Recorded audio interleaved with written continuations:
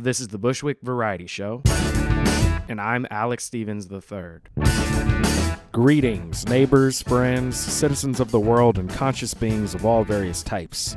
Thank you so much for listening to the Bushwick Variety Show. This is episode number 56. This episode features Danielle Fink. Danielle specializes in body work. So if you're like me and you just got back into some martial arts, maybe some jiu-jitsu and Thai boxing over at Hammer and Nail, and yeah, your body is adjusting to getting back to it, you might need some body work. You might need some good massage work to help you, relax and release tension and just, align your body and be in good health. You might want to go to Danielle. She also has an acting and playwriting background. We talk about all of that in the interview. It was a great conversation. We talked about all that and lots more. Check her out on urbanhealer.com. And yeah, if you're in the Bushwick area, she has an office in Union Square, but she also has a home studio, which I have taken full advantage of a couple of times now, including right after this interview that we had. So without further ado, this is the urban healer herself, Danielle Fink. Let's have a conversation. Here we are, and we're going. Just like that. Booyah. So Danielle, how are you doing? I'm doing great, man. So if I'm not mistaken, I think I saw something about Black Friday, not about Black Friday, but about Thanksgiving and you being in the neighborhood and that you're going to do some of your practice more in the neighborhood also. Yes, I have recently converted an extra room in my loft that was previously occupied by a roommate into a massage studio. So that's happening, and just getting the word out that that's there and for people to come by and get some body work in the neighborhood. And I've been doing this for 15 years now, and I have a office in Union Square, and then I also work in Fort Greene. But with the L train shutting down, and it just seems like it's a good time to be doing that. Yeah. I don't know about you, but I'm somewhat excited about the L train shutdown, selfish reasons. I bike a lot to work. I know I'm going to regret some things about it, but just sort of, I like the growth of the neighborhood. I like all the restaurants that we have. Yeah, I have a similar thought with it where I kind of, everyone's like, oh no, it's going to be the death of all these restaurants and shops and stuff. And I actually am a little more optimistic about it in the sense that I think that it will actually make people maybe be a little more local. Yeah. That instead of, going into the city, I mean, I don't know a lot of people at this point who go into the city for, bar hopping and restaurants and stuff, brunch and stuff. I think most people do kind of stay in Brooklyn, but I'm thinking it'll force people to be a little more local and, maybe see what's closer to home. And, if it is a big pain to travel someplace else because of the transportation system, then maybe it's just easier to see what new place is opening around you or what's been there that you haven't checked out and do that instead, So that's sort of my hope for that, is that we kind of, get back to a little more of a neighborhoody feel and support. I think the cost of living will go down a little bit in the short term here too. Yeah, I did read that was already happening in Williamsburg, so that's a good sign. Yeah. So how did you get into body work? Well, kind of through several roundabout ways. I was, went to school for theater, and I was doing a lot of physical theater, a lot of experimental work that was sort of like half dance, half traditional theater, but really physical body based. And then I was also had sort of a strange little modern dance career for a minute, and So I was actually getting a lot of body work to, deal Help with keep up with that. yeah, to deal with the wear and tear that was happening with, 4 or 5 hour rehearsals every day. So I was connected to it in that way. And then I also started doing a lot of alternative medicine, research. And one of the things I really fell into was aromatherapy. And I actually went and got my aromatherapy certification from some school in Oregon, and went and studied in France. And I came back with that, and I thought, what am I going to do with this? Because I know that I'm not a great marketer or product person, and I didn't really feel the interest in making my own line of stuff at that moment. So I thought, well, I could use this, I could incorporate the aromatherapy in body work, which is what they do a lot of in Europe. And so that was my first interest in it. Yeah. I got my brochure from the Swedish Institute, and I looked at it and I thought, oh, this is really great. I want to do this. And then I just kind of put it aside because I thought, I don't want to spend the money right now, and I don't want to, I don't have time for the training. And then, to be perfectly honest, I was working at a office building that I'd been temping at, and they sort of hired me on a part-time basis, as most actors do. And 9/11 happened, and the window behind my desk looked downtown. So I, saw that whole thing happen. And there was just this moment when I sort of turned back and saw my entire office standing behind me, and it was just these rows of cubicles and desks and office doors. And I thought, and there were all these false reports about maybe there were more planes coming and all this stuff, all this panic. And I just had this thought where I was like, if I'm going to go, I'm not going with you people. So it's like you witnessed a nightmare and realized that you were in a nightmare. Like you woke from a nightmare. Not like that's a nightmare necessarily, but like I think... What was the kind of that moment where you realize, like, if everything ended in this moment, I would be really disappointed with myself that I was just doing something for the money. Mm-hmm. And yes, the money supported the art that I was doing at the time, but it was like, is there something I can be doing to make money that actually makes me feel good and positive and feeds that other side? So if I'm not going to be getting paid to do experimental theater, what can I get paid to do that is equally as fulfilling? Yeah. And I literally the next day went and found my application for Swedish Institute, pulled it out and filled it out. And that spring I was in class. And nice. that was it. Yeah, it was, it was kind of like, what can I do that will fulfill me and make me feel good? And it was like, well, massage is, what's better than making people feel good and pain-free and yeah.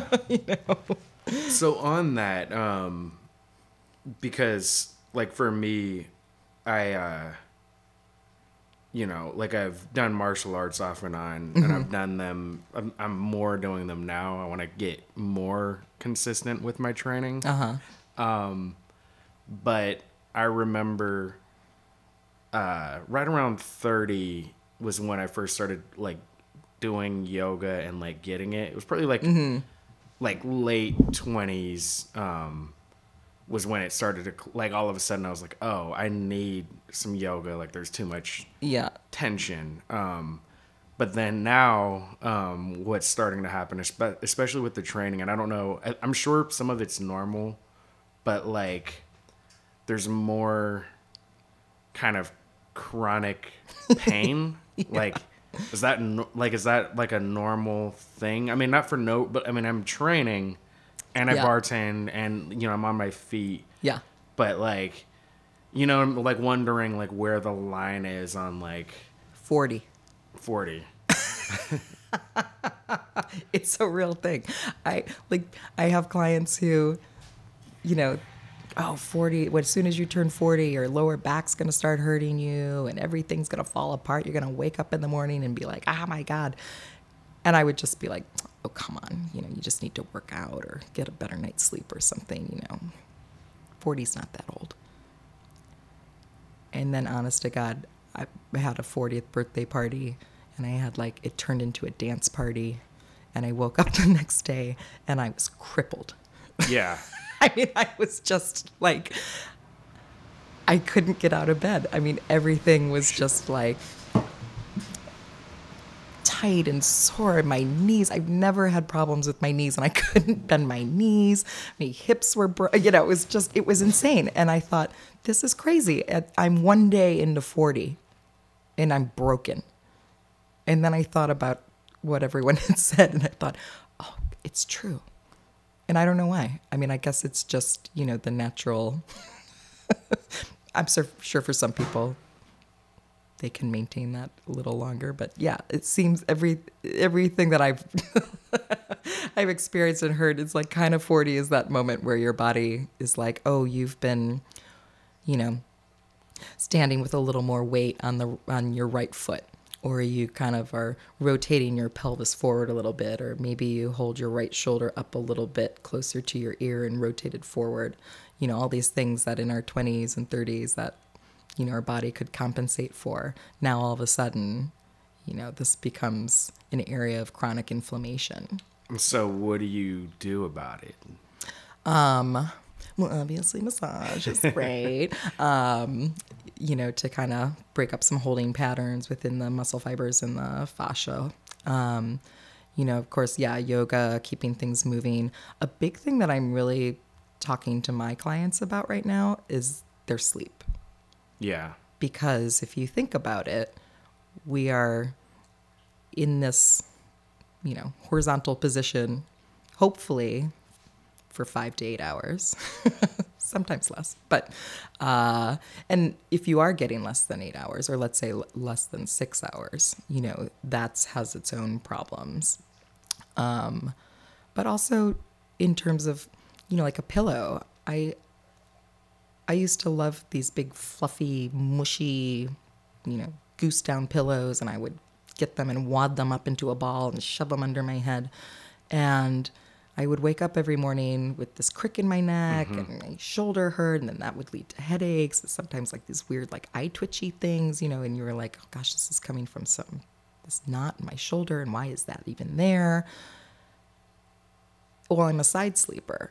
So, right. Me you know, too. Yeah. And the thing that side sleepers tend to do is that we go crunch up into this little fetal position. Yep. Yeah. Where it's like, you know, when we were babies, I think someone used to shove a stuffed animal under our arms. So we kind of had that to like open up our, you know, chest a little bit and position the arm correctly. But as adults, we don't think to do that. So we're really just crunched up into this little sleep ball. And then you wake up, you know, you're in that position for however many hours. And then you wake up and those muscles are like, you know, hanging on to that. So what I did was I switched to a firmer pillow, which killed me at first. I was like, ooh, I don't want to sleep on a Tempur-Pedic pillow or like some, you know, big foam block of pillow. But I have to say, the most important thing was that I realigned my spine and my sleep pattern, and it made all the difference. What kind was there a specific type of pillow you got? I mean, for me, I just got like, you know, a firm pillow that actually kind of comes up and makes this plateau so that it supports the head. And I'm not, you know, it's like the shoulder that's, if you're on your side, the shoulder that you're sleeping on kind of comes up and creeps up towards your ear, you know. So what a firmer pillow will do is that it kind of fills that space that your shoulder kind of wants to fill. So yeah, that, I feel like that really helped. The other thing too is that then I took my my mushy goose down pillow and I put that under my arm and hugged that into me, you know, and kind of used that as a I've heard support. Of people using body pillows also. Yeah, if you have the room in your bed, they're great, because the other thing about that is you can prop your knee up on top, and that also helps realign the hip. That's another issue for side sleepers. Like you prop one knee up, so you kind of like sandwich the top knee. pillow. Gotcha. Yeah. Yeah, it's funny. I massage a lot of pregnant women, like do prenatal massage, and we have to do them in sideline positions. So we prop them up with all these pillows and, under their knee and under the arm and everything to make sure that they're secure in the sideline. And a lot of them come back after they've had their baby and they're like, oh, I just kept sleeping with all the pillows and everything because it was so comfortable and it actually feels better. Yeah. So, yeah, it's definitely... It's a good thing to think about when you sleep, just what your alignment is and because it's all those, you add up all the hours that you're in that position, it's a big deal. It's the same thing of like, if you're sitting at a computer all day and you're like slumped in the chair or you're like bent over the computer, like that's going to have an effect on your muscles and, the holding pattern of your body. So a lot of the like .com or like the more tech offices have things that are goofy to me, but one I think that I do like is those desks that go from standing to like sitting. I have a lot of clients that said that they're because I don't think I'd want to, if I was on a computer all the time, I don't think I would want to stand all the time, but I also wouldn't want to sit all the that's what they say is that I was like, well, do you get to change it up? And they're like, yeah, and that's the best one is where you can be sitting and then stand up for a little bit. And then I think a lot of them say it sounds like they do the standing after lunch so that they kind of avoid that, post-lunch low blood sugar crash or whatever. And that sounds like a good idea to me, instead of just collapsing into your office chair, standing up and being a little more active and present. Yeah. Do you, now switching over, talk about, and I mean, we could talk about whatever, but, like, as far as, like, acting and theater, do you write too? I did switch from performing to doing some more writing. Yeah, I just, in the last, 2 years, I decided to kind of try my hand at that. And in February this past year, I had a short play presented in a festival in Greenwich Village, and that was fun and encouraging. Yeah. I think like the biggest issue for me is finding the time to do it. As Yeah. Just setting aside the time to sit and write. And, I have like pages and pages and pages of notes and, the beginning of this play is this. And, and that's the problem too. You always have like the opening for 500 plays. And then when you think about it, you're like, well, how does this end? Yeah. It's interesting also, like I think with plays or with TV shows, whatever it is, but there's some writers that know where it ends in the beginning, and then others who have no idea. Yeah. And I tend to be more, I have no, like sometimes I have a vague idea, but like I tend to be not know where the story's going when I start it. Yeah, me too. I feel like up until this point, like my style of writing will it usually will come from an absurd thought or situation that I see somewhere, and then I ask myself the question, well, what happens from here? So if you found a dead body in a lake that was in your backyard upstate, what would you do?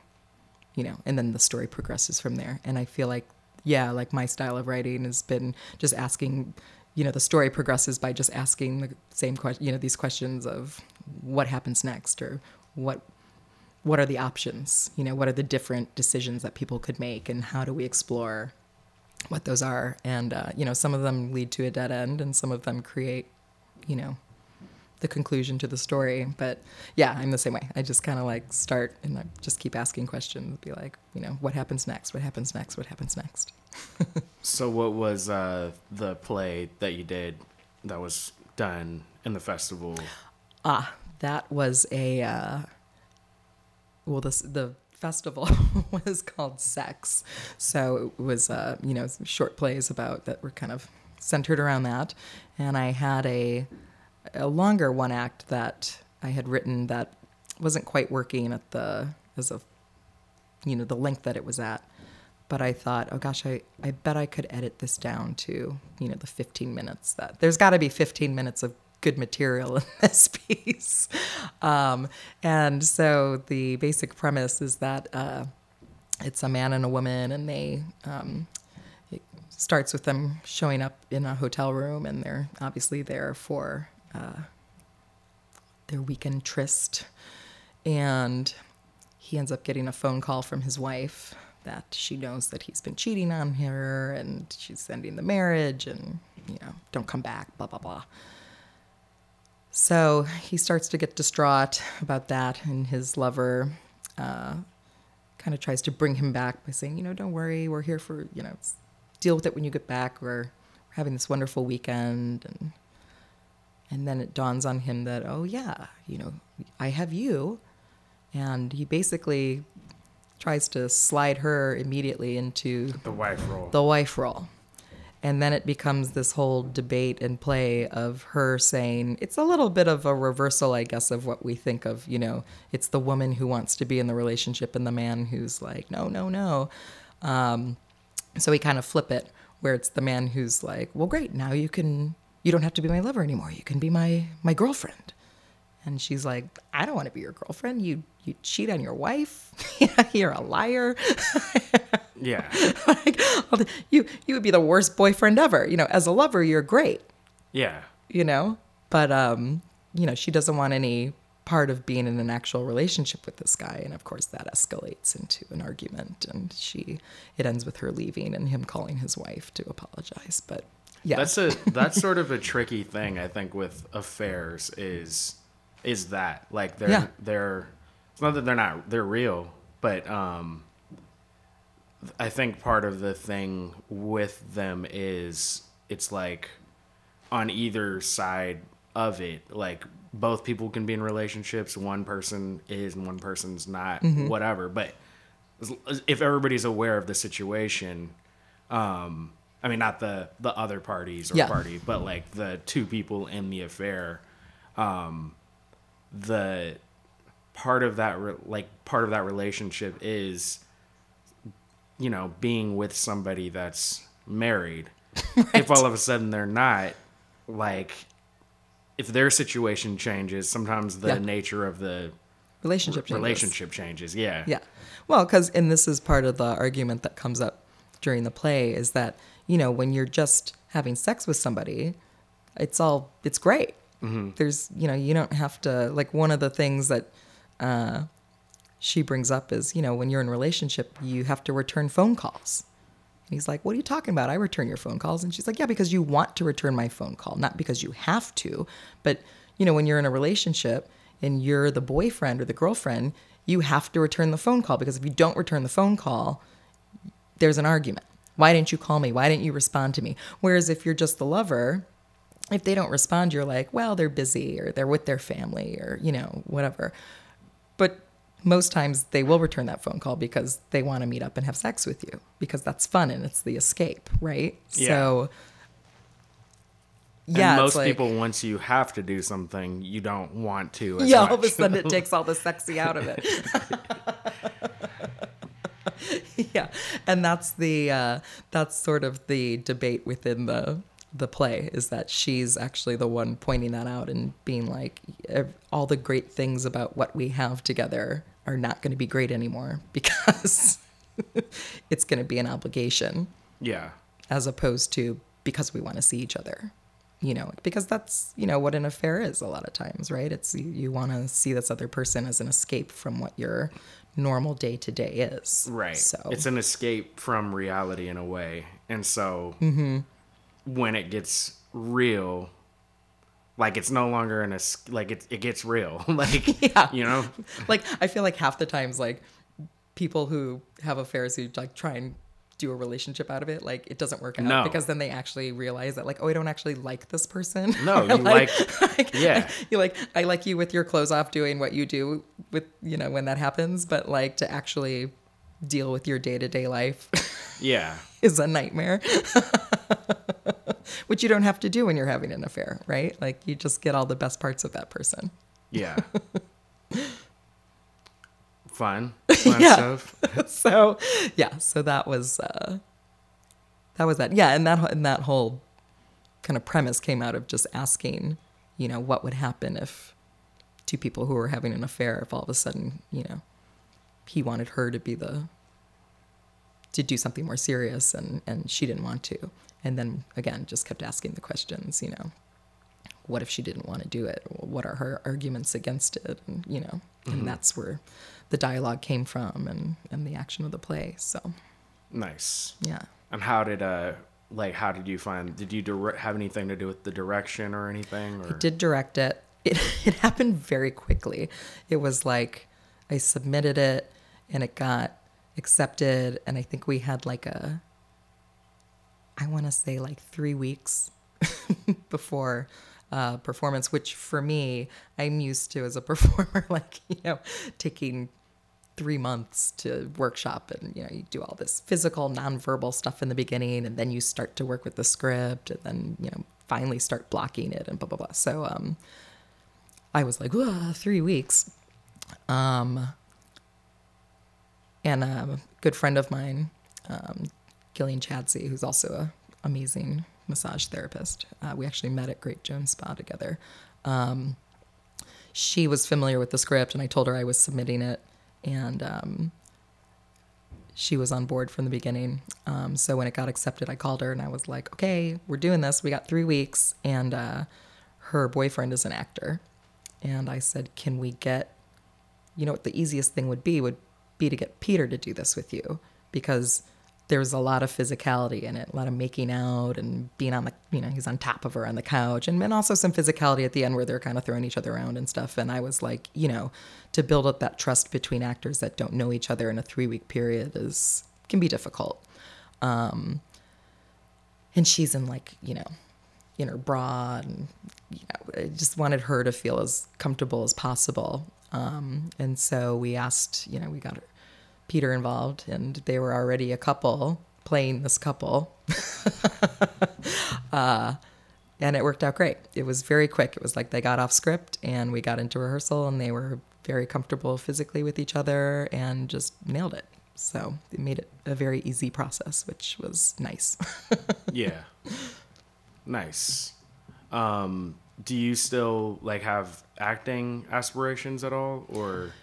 I do. I feel like part of the problem, it's funny because I think back and I'm like, what's the problem that I'm not auditioning, or that, that I'm thinking that I can't do it. And in one sense, I'm like, I don't have time, because now that I, live by myself and, single woman, it's like paying all my bills on my own.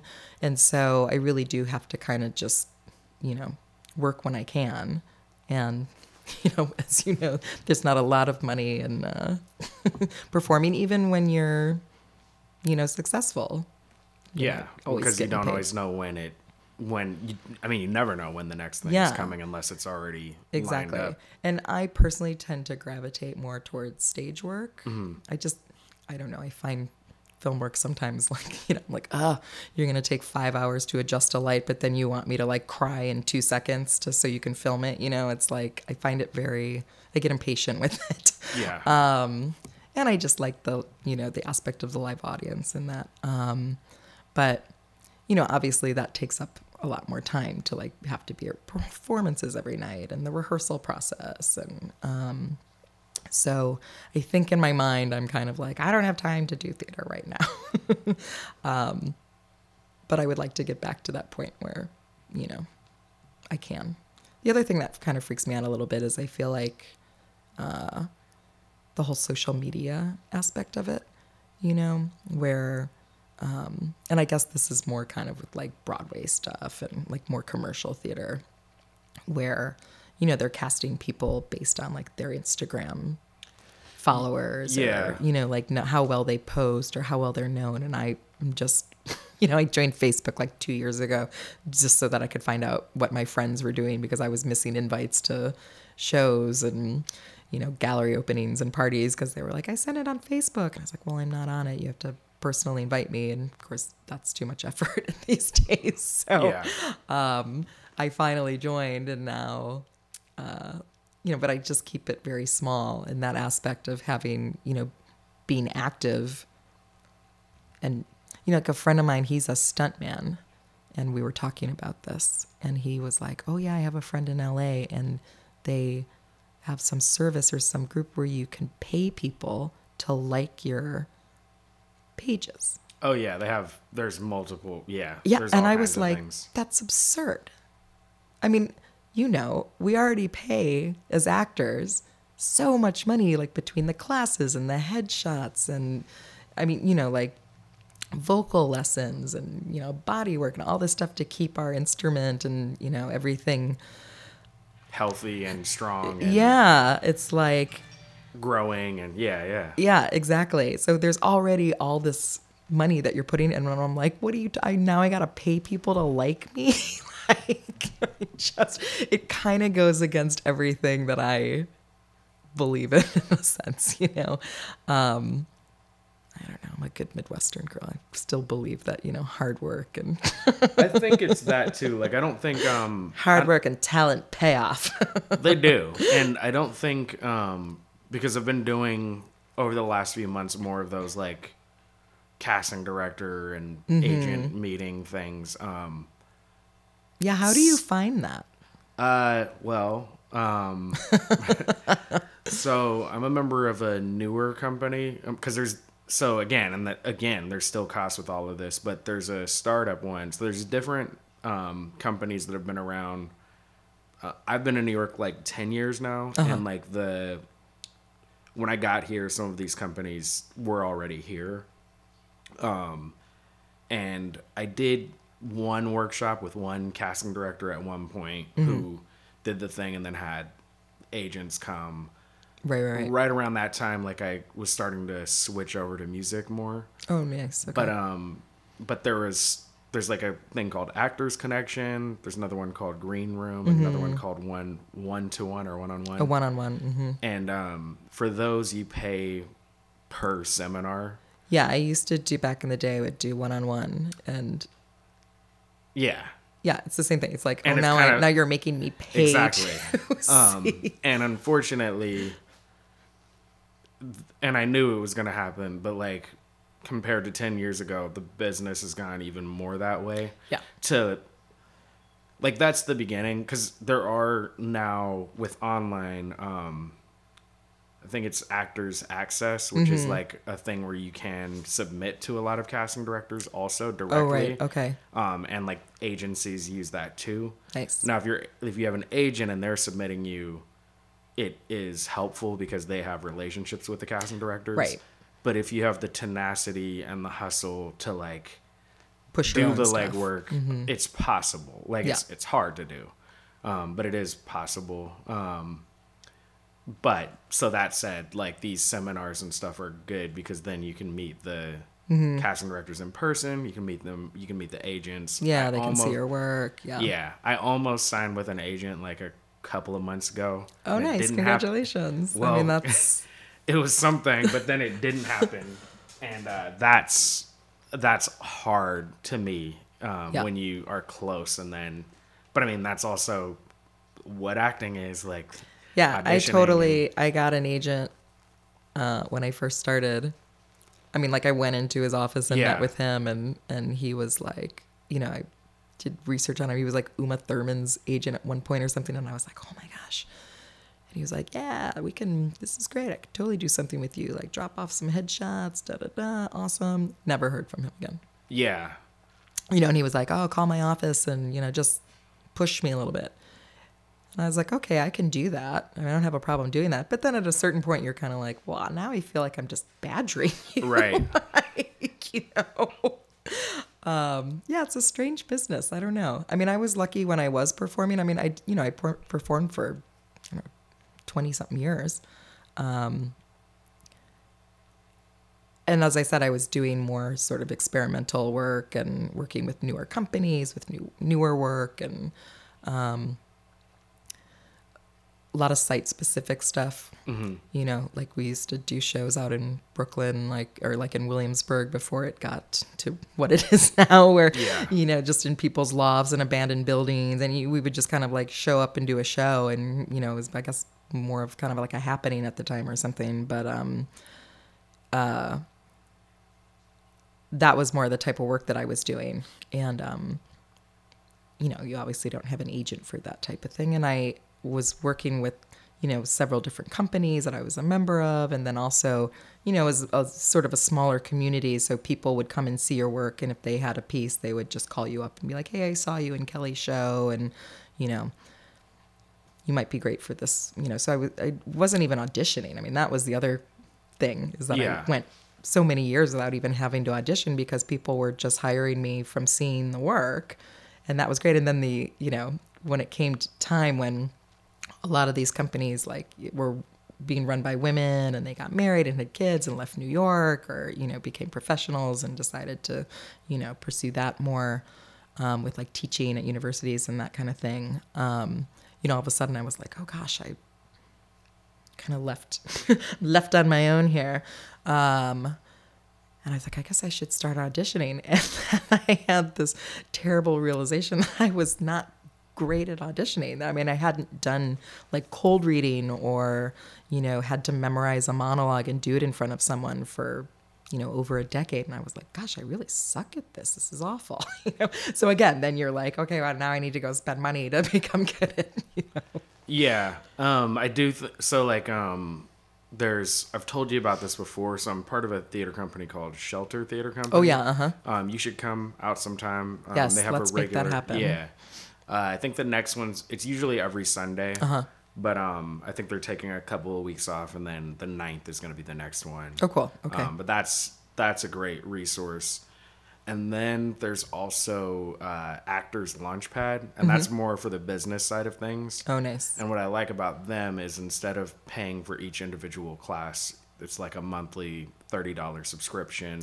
Oh, okay. And then you can only sign up for one class at a time. So one of those seminars at a time, because there's a bunch of people. But then you can also pay for some classes if you really want to take it. There's a certain amount of like paid slots. Okay. Oh, cool. And then there's also like an actor's gym.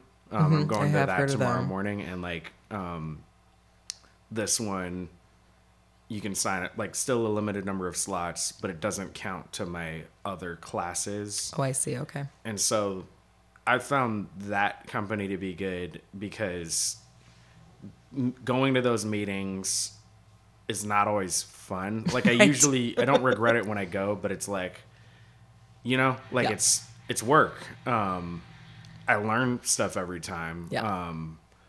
But because you're already paying the subscription, it's kind of more of a reason to like go and make it be worth it. Yeah, worth your while.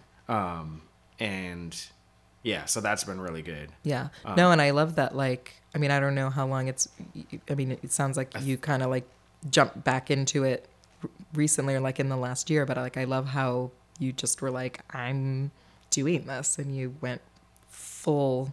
Yeah, I mean, it's taken time, but I think that's like the thing with anything, but kind of like how you got into like body work. Like it's sort of like you take some steps, those lead to some other things, and then at a certain point, like you decide whether I'm all in. Yeah.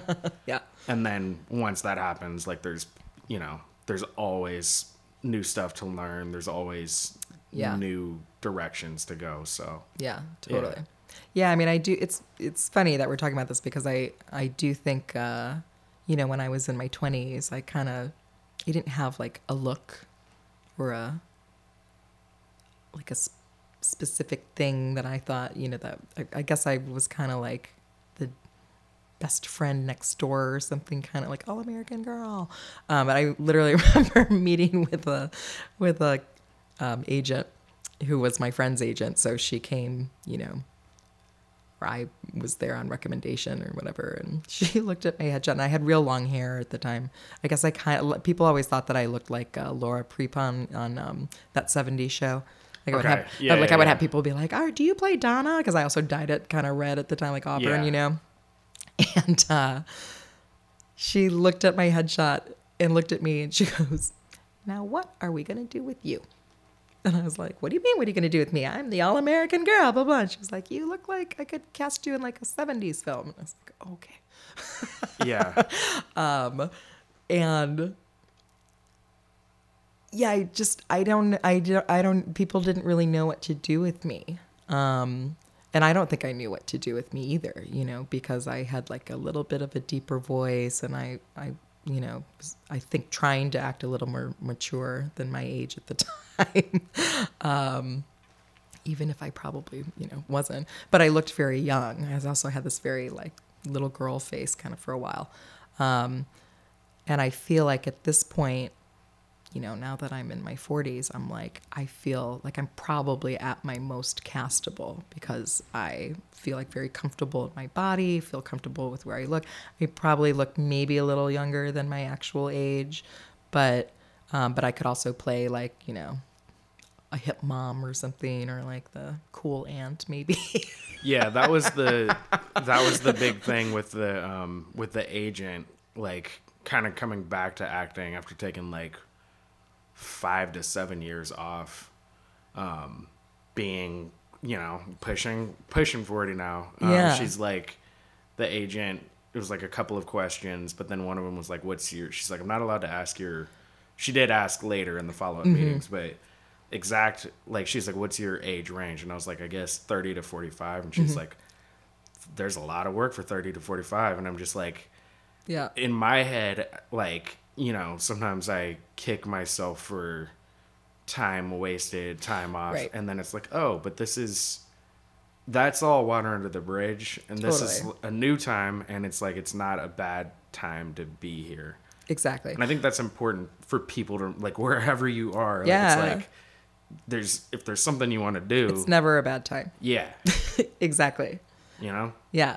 Yeah, for sure. And, when I think back or when I even look now at the roles that are available for, young actresses, I'm like, oh my gosh, I wouldn't even want to play that role. The really amazing roles for women right now are actually like over 40, which is amazing because, it used to be once you were over a certain age, they kind of put you out to pasture. But now there's so much more exciting characters and pieces being written for women in general, but also really specifically older, and not even older. I mean, 40 is not old. No. But, mature women, not the on screen too. Like I think with like Netflix and Hulu and all of these other platforms, there's so much. It's an interesting time because I feel like in some ways probably there's more things being like filmed right now than ever because there's so many more ways for people to like consume it and receive it. But there's like Frankie and Lily, like that's Jane Fonda and Lily Tomlin. Lily Tomlin, like perfect. Yeah. Yeah, and honestly, kind of one of my biggest inspirations right now is, those two are amazing, but also Isabelle Huppert, French actress, and I saw her at BAM do the stage production of, oh my gosh, was it Electra or something? Anyway, it wasn't a great show, but she is in like her 60s and she's running around half naked, like having, like simulating sex with these young men, and just was completely physical and totally sexual and just, owned it and was so beautiful, and you never had this thought of like, oh gosh, she's too old to play this part, or, oh, it's weird seeing a woman of this age in a negligee. It was so amazing. And she was so committed, and seeing that performance made me really be like, you can do it at any age. Yeah. Like you don't have to put a cap on it. No.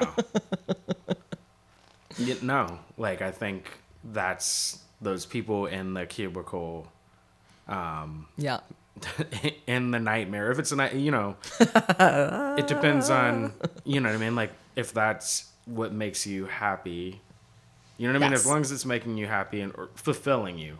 Totally. You're not always like going to be my happy. dad was a CPA. He was an accountant, and he loved it. I Yeah. mean, the day that he had to leave his job, I know, I mean, I wasn't there, but I know for a fact that he like broke down in tears in his office because he loved it. You know, I mean, he still kind of does it. Like he's, retired, but he's like, oh yeah, I'll be the treasurer of the condo Yeah. board or what, it's like, that's just his passion is like numbers and auditing and, all this stuff. And, for me, that would be like a personal hell. He's like, I don't know where you came from, but it's amazing because he loves it. And he gets so much joy from it. Whereas, I'm like, I can't even balance my checkbook. Like that's a nightmare to me. But yeah, it's whatever makes you happy. And it can be, it can be this unicorn life of, being a rock star or whatever. Or, it can just be doing, when I worked at this office that I was temping at that I was saying, the sad thing was that I was actually really great at my job because I'm really pretty organized. So I would just I would get bored and I would go around and I'd be like, does anyone have something that I can file or like reorganize or like, I would just buy a bunch of like colored folders from Staples and redo people's file cabinets, like color coordinated and stuff just because I was like, let's make this system easier, and there was a part of me that was like, gosh, I'm really good at just being like an office an office worker, which is maybe the thing that kind of scared me straight when that moment happened where it was like, oh, I think I can do something, a little better with my life than like color coordinating people's accounts payable files. Yeah. But to be perfectly honest, in that moment, like in the time up until that point where I was using that job just to get a paycheck so that I could, go off to rehearsals during the day and take off, like a week or two to do performances. I was perfectly happy doing that job. It was great. I didn't have a problem. I was like, I'm good at it. I do it. It comes naturally to me. It's fine.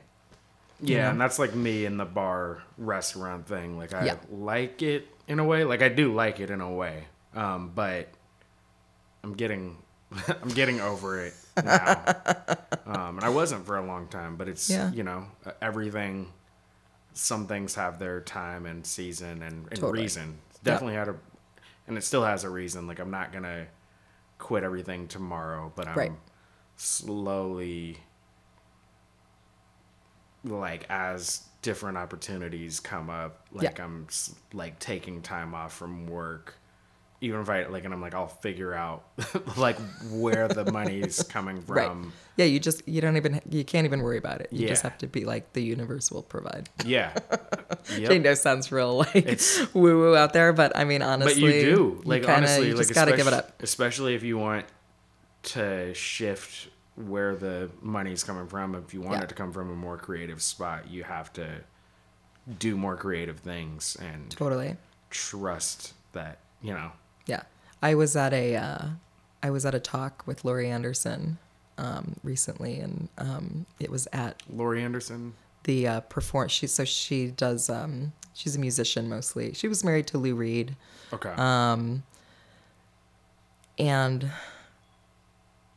it was at Pratt, and at the end they opened it up for students to ask questions, and someone said, 'cause she I guess came up in like the 70s, she like lived downtown in Soho and was doing all this, experimental music and performance type stuff and just part of that whole scene, which was easier then. And so one of the students said, how do you, we have all this debt and it's so expensive to live here and you have to have a job and how do you make this happen? How do you make art as your life? And she said, I know that this is going to sound real, just, it's not what you want to hear. But she said, it's really true. She said, you just have to keep making art. And that's all you can do. And I guess, it's true. Yeah. And it's like, and nobody said it was easy either. Like, it's not totally that it's going to be easy, but it's like also, it's like anything it's worth it though. That's Yeah. the thing. It's worth it. Yeah. And- Even if you don't make $1 million off of it, the fact that it feeds your soul and keeps you going, you know, that it you have a passion, I think has its own worth, you know. Yeah. Like, it's like, there's nothing wrong also with making money through art. There's nothing wrong with Absolutely. doing commercials. There's nothing wrong with doing things just for money. Yep. However, I don't think the purpose, like, if you want to be an artist, if your reason for being an artist is because you want to make lots of money, Yeah, there might be a better way to make lots of money. Like, Totally. there's an easier way, I guarantee. Oh yeah, absolutely. And probably if you're going into art solely for money, I'm sure there are people. No, I'm sure there are people who've done that and have made money off of it. But I think most people that actually do end up like successful, Yeah. they weren't in it just for the money. Like, Right. that happened. That happened, but Yeah. that's not like. Yeah, they that's had not the- what made the art the talent. good. You know, Yeah. like the art is like in and of itself like. Yeah, and Has to be the thing. that's always nice to see when that happens. When Yeah. someone that you know like has talent or you appreciate their work and then they get their comeuppance and you're like, oh, okay, I believe in the system still a little bit. Yeah. Like I believe in it though. Like, there's something about, I mean, yeah, there's no guarantees in the thing either, but it's like the hard work is the thing. And it's like, Yeah. you don't know, like, yeah, if you keep grinding at it, it's going to go somewhere, you know? Or, yeah, like some things, like maybe, like if somebody has absolutely, like really wants to do something and has absolutely no success at all. And like Right. success isn't necessarily like millions of dollars, but Yeah. like isn't getting any positive feedback from anybody or Right, yeah. anything. Like, then maybe assess. yeah, why are you doing this? Yeah. Because I feel like if you're at all good at it and you work hard at it, like Yeah. some things are going to happen, like Yeah. to a degree, like, you know what I mean? Yeah. Yeah. Where before I forget, Yeah. where's the best place for people to look up your practice? You can check me out on my website, which is theurbanhealer.com. And that has all my information. There's a booking site for my office in the city, but if people wanted to come to my home studio, the best way to contact me is through email, which is theurbanhealer@gmail.com. Or like text or phone calls, and that number's on the website too. So, just request a day and time and you can usually find something that works. So, yeah. Cool. I think this was a pretty good combo. Is there anything else you want to talk about? I'm good. I mean, this was a good conversation, I think. Yeah, We I think so. covered a lot of bases here. Yeah, yeah. Thanks for having me. Thank you for coming. And yeah, the studio in Bushwick and the other one's in Union Square. Union right? Square. Yeah. Cool. Yeah. Well, thank you, Danielle. Thank you, Alec. So that was my conversation with Danielle Fink. Check her out at theurbanhealer.com. Take care of yourself. Like I said, if you just started jiu-jitsu or Thai boxing, Muay Thai kickboxing, or if you're just getting old, or if you're, stressed out and your body's tensing up, check her out. She's got lots of different ways she could help you out. She's been at it for a while. And if you live here in Bushwick, you can do it right here in the neighborhood. I had a great time talking with her. I hope you enjoyed that conversation. I enjoyed having that with her very much. And I enjoyed the massage later. I feel a lot better. If you enjoyed that episode and if you enjoy the episodes you hear, please subscribe, rate, review, and share. Check them all out on bushwickvarietyshow.com or wherever you listen to podcasts. Let me know if you want to be on the podcast, and I'd love to have you on. You don't have to live in Bushwick, but you have to come to Bushwick and record it with me. At the Rack Shack, where I record all of the episodes, pretty much all of the episodes. The Rack Shack is my lovely wife's store. It's a lingerie boutique here in Bushwick, body positive, all inclusive. Check it out, therackshack.com, rackshackbk.com. Thank you very much for listening. Have a good one. Take care of yourself. Take care of others. And I'll talk to you soon. Peace.